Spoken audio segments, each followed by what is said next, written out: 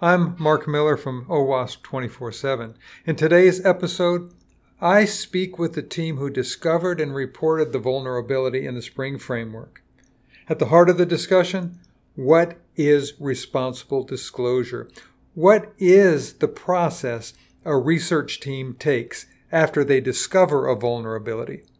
Stay with us.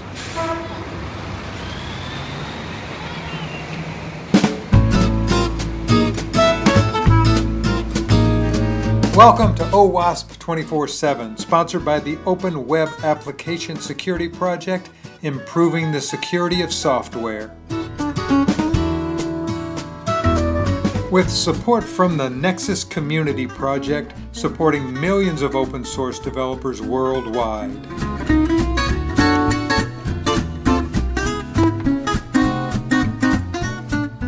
Baz, I saw your article come out on the LGTM site about the CVE 2017-8046 that talks about pivotal Spring projects and the problems that are going on there. Can you talk a little bit about how you discovered the problem with Spring? Absolutely. So the way we generally work is that the core analysis technology that we've developed here at CEML is free to use for all the open source projects out there on ldtm.com, what you refer to. And that's where we really analyze about 55,000 projects on a continuous basis. So we have analysis results for all of these projects, and these results are publicly available to all of the visitors of ldtm.com. So that's about 55,000 projects with more than 300,000 developers on a sort of commit by commit basis. I should probably point out at this stage, for your listeners who are not familiar with the term LGTM, it stands for "It looks good to me," which is a common phrase used in the code review process. Now, LGTM and our analysis technology considers code as data. So all of the findings that we publish on ldtm.com, including security vulnerabilities, these are the results of running queries against that data. So where you would sort of run a normal SQL query against a SQL database, you run a QL query against a code database. And LGTM has many standard queries in it that people can use straight out of the box with results they can use straight out of the box, for example, with a pull request integration. But any developer can also write their own queries to find particular patterns in their code. Now, our security team constantly work with the community to write new queries to find patterns that are security vulnerabilities. So you write a query, and the query results are locations in the code where a certain pattern is found that could be a security vulnerability. Now, this has led to about, I think, 20 CVEs in the last 6 months, and that's how we generally find our security vulnerabilities by writing queries. And these CVEs are mostly in large and well-known open source projects that we've worked with. So back in August, we disclosed a critical remote code execution vulnerability in Apache Struts, which was in the same week as Equifax announced their data breach by pure accident, pure coincidence, because that was a different Apache Struts vulnerability. And the most recent announcement that you referred to, Mark, was found by my colleague Mo back in September in the Spring Data REST component. Again, an easily exploitable remote code execution vulnerability that affects any piece of code that is built on top of Spring Data REST. Mo, when you found this vulnerability, what's the process then for you after finding something like this? Yeah, so as Bart explained, we have we are treating code as a database, and we have our own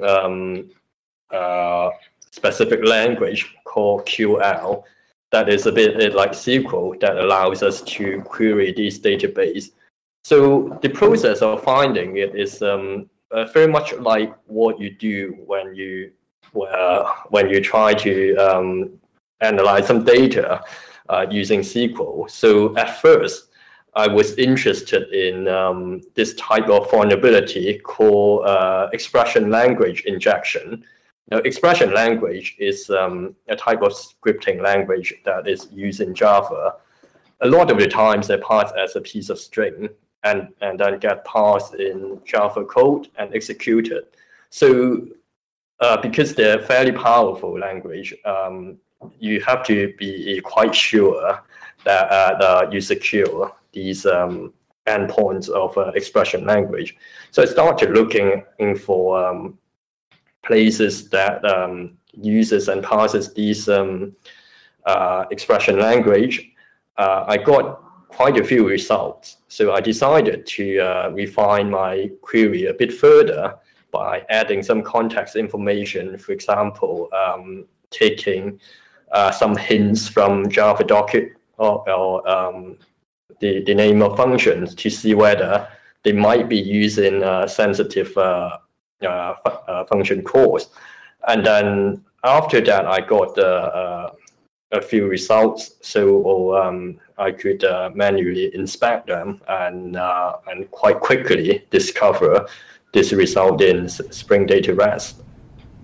How do you approach the team that actually wrote? How did you approach Pivotal to say, hey, we found something? So what we generally do is try to find the security contact for such teams. Many large open source projects have a procedure that they publicly announce on their website on how to report this sort of vulnerabilities, and that of course makes sure that you don't accidentally sort of publicly disclose this information on the public bug tracker, for example. So we contacted the Spring developers who confirmed the finding very, very quickly with us. And it's actually, we find that different projects and different companies, so different open source projects and different companies respond to such reports in very different ways. Some respond within minutes or hours and are immediately onto it. And sometimes projects just don't seem to be that interested anymore. For example, because it's an open source project that was once very popular, but is no longer popular, and that sort of changes the way we deal with a disclosure. If a company like Pivotal in this case is very responsive, we tend to let them take the lead in the disclosure, for them to set the timeline for it, and for them to make sure that their users are informed.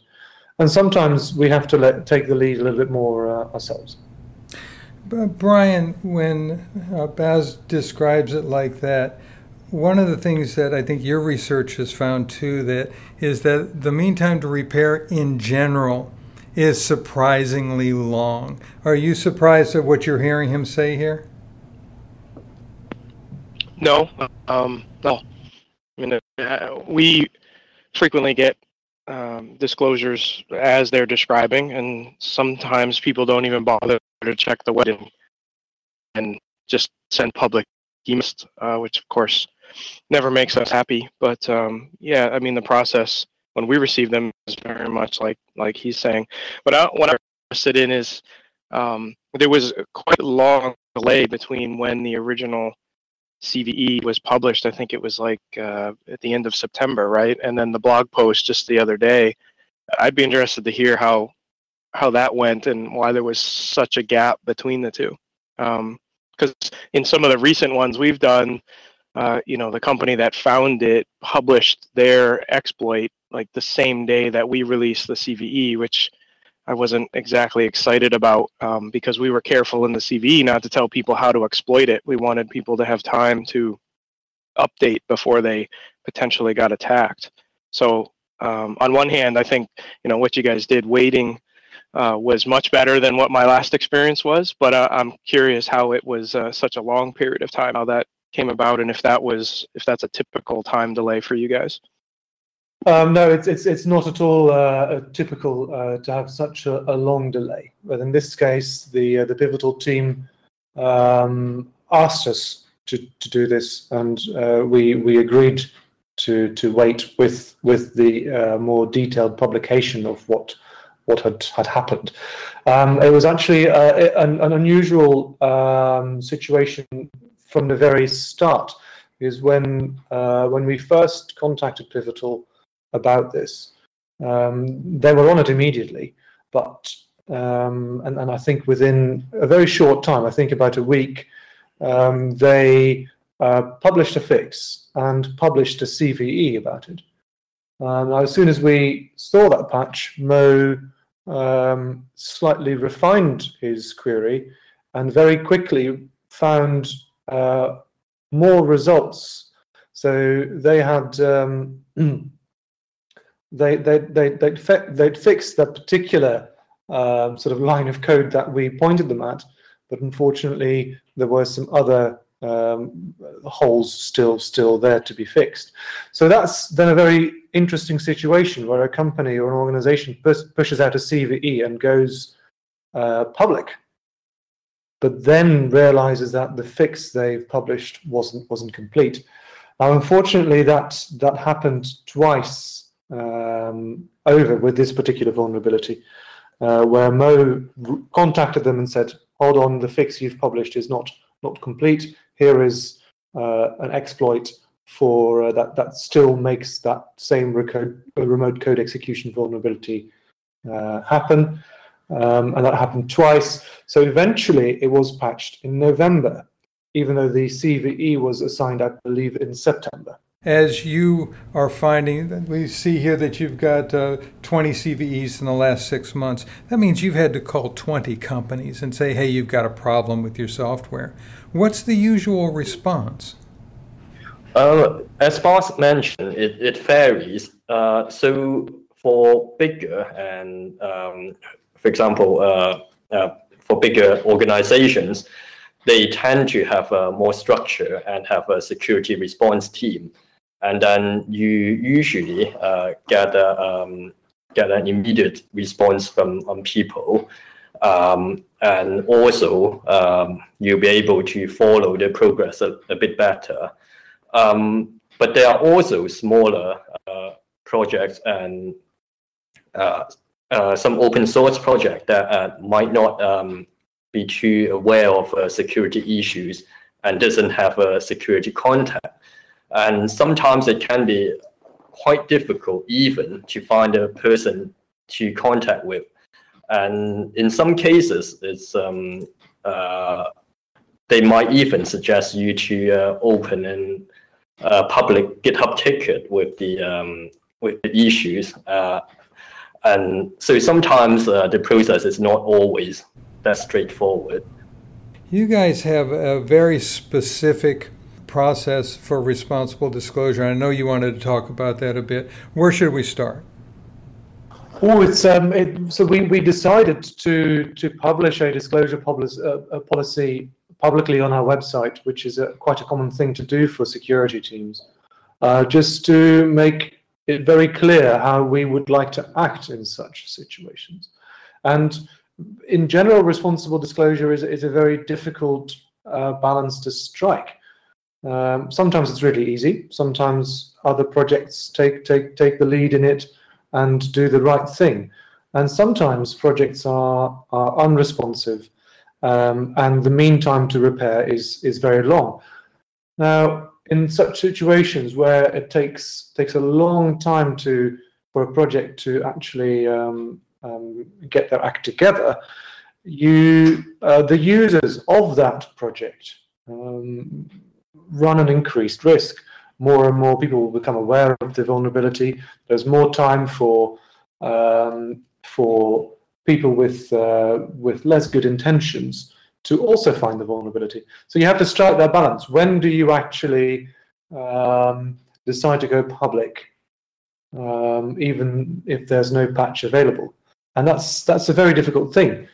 We work with the community all the time. We like to we see ourselves as part of the open source community, but at the same time, sometimes you have to take difficult decisions that could possibly upset people. Brian, you and I have talked in the past about this too, and it brings up the question of what is a reasonable length of time? If we're developing some kind of implicit standard, what's your thoughts on time of finding this vulnerability to the time of the disclosure to the public? I don't think there is a single good answer. I think it's reasonable for companies to institute a non-response time delay. So if they reach out and they're ignored, they will take the next step and have that well defined. But if the company is working with them, as I said was the case here, I don't think there needs to be a specific timeline. It's really a judgment of, are they working in good faith to fix this? In the recent example that we went through, we had a couple of reports come in that were similar but distinct. And as the team started digging through them, we found more issues, and including across major version boundaries. And so, while it was quick for us to fix an individual report, we wanted to make sure that we did as good a job as possible across all of them, knowing that when there's one disclosure, it attracts attention, and other people, bad guys specifically, will be looking in those areas for related issues, just like we did on our own code. And so, that to do that right can sometimes take longer than you would like, but I think the risk to the users is reduced in that case versus just, announcing one vulnerability and then trying to fix the others. Try to work through them all and do one release at one time. And I think depending on what the actual, in our case, we have a product, right? Nexus open source used on 150,000 instances out there. And so in our case, one of the things that we're always interested in doing is trying to notify known public instances of the software, a little bit ahead of the disclosure. We don't tell them what it is. We just say, hey, there's something coming. We want you to upgrade to this version, and here's the deadline. You need to be upgraded by Friday or whatever it is, so that we can try to reduce the publicly exploitable instances out there. And so that also takes extra time, but can only happen after the release actually happens, right? The release of the software, not the release of the disclosure. So I think, it really comes down to the nuances of the particular vulnerability, how widespread it is, what the usage profile of the applications that contain it are. In a case where you're reporting something against a component like struts or Spring, which are literally in everything, you don't have as easy process as we do for reaching out to the end users. So, all of those things I think have to factor into the ultimate process and what any timeframes need to be. Yeah, I completely agree there with Brian. Informing the end users when possible is something we try to do, but again, it comes at a risk as well. If you disclose too much information to them, and people start digging, the wrong people start digging before you've released the details, then you potentially create a situation that's potentially worse, and that's almost a little bit what happened with the Spectre and Meltdown vulnerabilities, where the affected user base was so incredibly large that it was impossible to actually keep it quiet until the date that was agreed between the vendors. So people started digging and people started to find things out.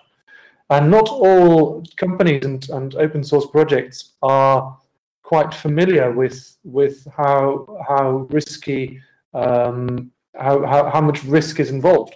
So, for example, we've seen examples where open source projects who we've alerted to a vulnerability then commit a patch to their GitHub repository with more or less details in it on what is going on. And especially the high-profile projects, they will be monitored, and people will try to find out whether a commit is actually trying to cover up a vulnerability. It's interesting, Baz, too, that when Brian uses the word non-response delay, what is your guys' policy if you don't get a response? How do you handle that? There's been some public flame wars on this kind of thing where, major companies will come out and just berate the researchers that found this because they announced it 30 days after they told the company. How do you handle that? So we are in a very lucky position not to have actually had to do that. We've had a few instances where we almost sort of pulled the trigger on it, where a project team, an open source project, simply wasn't responding or wasn't interested in fixing a particular vulnerability. But luckily, in those situations where we almost had to pull the trigger, we always found someone else in such an organization in the right position who did care, and then just basically hit the table with his fist and forced people into action. But I'm sure this we'll have to deal with that situation soon. And in that case, you have to very carefully manage that disclosure because there won't be a patch. Or we should consider developing the patch ourselves. But that's in many cases very, very difficult if you don't if you're not very familiar with the project you're looking at. I guess I'm curious, when you found the vulnerability, were you specifically looking for stuff in Spring? Was it part of a contract by a customer to go analyze stuff, or were you just sort of testing out the query language to see what it might find? For Spring, it was it was just for testing the language. It was Spring itself is a very interesting set of projects to do this kind of analysis. There are quite a lot of projects. They are high-profile projects and have a good reputation, and they are all also very interrelated to each other. So I decided to choose Spring to do this investigation. And also, the other reason is that Spring has its own expression language called the Spring Expression Language, which is what feature in this vulnerability. So if I could just add to that, we constantly look at large numbers of open source projects, and in this particular situation, we were interested in these expression languages, and we found another one in Spring, so decided to investigate that there. We rarely do these things as part of, or we rarely do these public disclosures as part of a contract. It's a security team that works with the open source community to find interesting vulnerabilities that need sorting. One of the things that's frustrating to watch for me is you get good teams, like we'll use Apache because I'm so familiar with the Apache projects in general. Teams that really try hard, they keep the patches updated, they notify the public, and yet we find, even when there's a major announcement, like a Heartbleed even, or a Struts 2, that over half the people using the framework or the component never patch it. And yet the team that created the component has to take the hit for it. It seems unfair to me. So what do you feel about the fairness of for example, the Equifax backlash? I think in that particular situation, we saw that the Struts team did the right thing. They patched and disclosed responsibly. Equifax did the wrong thing by not patching their components, and it's them who took the hit, right? In that case, yes. But I completely agree with you. Developers who use open source software to build applications, who then complain about security vulnerabilities in these components, like in struts. Well, it's open source software. Feel free to contribute yourself if you think you can do it better. Is there a standard? Is there an alliance for responsible disclosure, or is each team setting their own policies? As far as I'm aware, most teams set their own policies, and in our case, we did, of course, look at how other organizations have set up their policy, and it also, frankly, depends a bit on the caliber of your security organization. If you, for example, consider Google Project Zero, who have a very, let's call it, strict disclosure policy. They give their projects very little time. They can get away with that because of their size and their caliber. So I think some final comments on the matter. I think everyone would agree that the security space is basically an ongoing arms race, right, between the good guys and the bad guys. In our case, we try to provide the tools for open source projects to find the vulnerabilities in their own code base, to make sure that the good guys have these tools at their disposal, and we see that organizations take it more and more seriously, which I think is absolutely right. We see also that lawmakers are taking this more and more seriously with new laws and the matter being introduced both in the States and in Europe. So it's an incredibly exciting space, sometimes a little bit of a scary space. Brian, any final thoughts from you?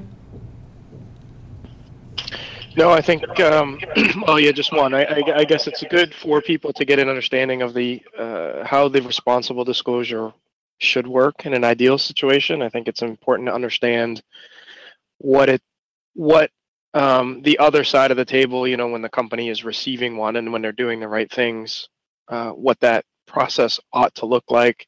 In my experience, there's just so many people out there who just don't have any clue about how to approach this right, or any clue about what actually needs to happen on the back end, like the process I was describing before. So, getting this word out there, I think is really key, because the more people that understand, the better it will be, the better we can work together for the ultimate end users to keep them as safe as possible. These things will continue to happen.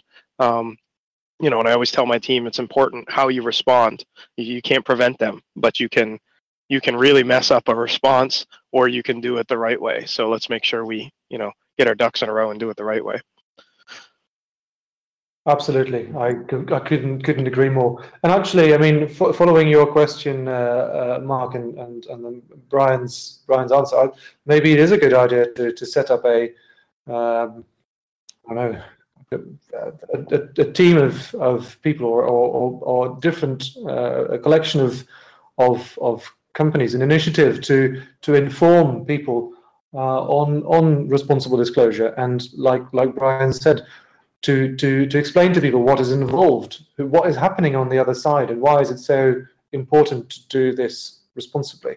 I think there's a lot more discussion to be had there, and I look forward to that.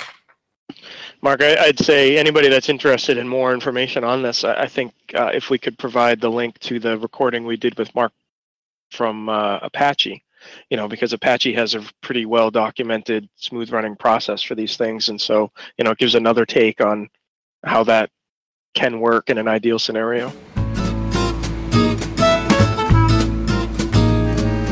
You have been listening to OWASP 24/7 with your host Mark Miller, and music provided by the George Cole Quintet. With support from the Nexus Community Project, supporting millions of open source developers worldwide.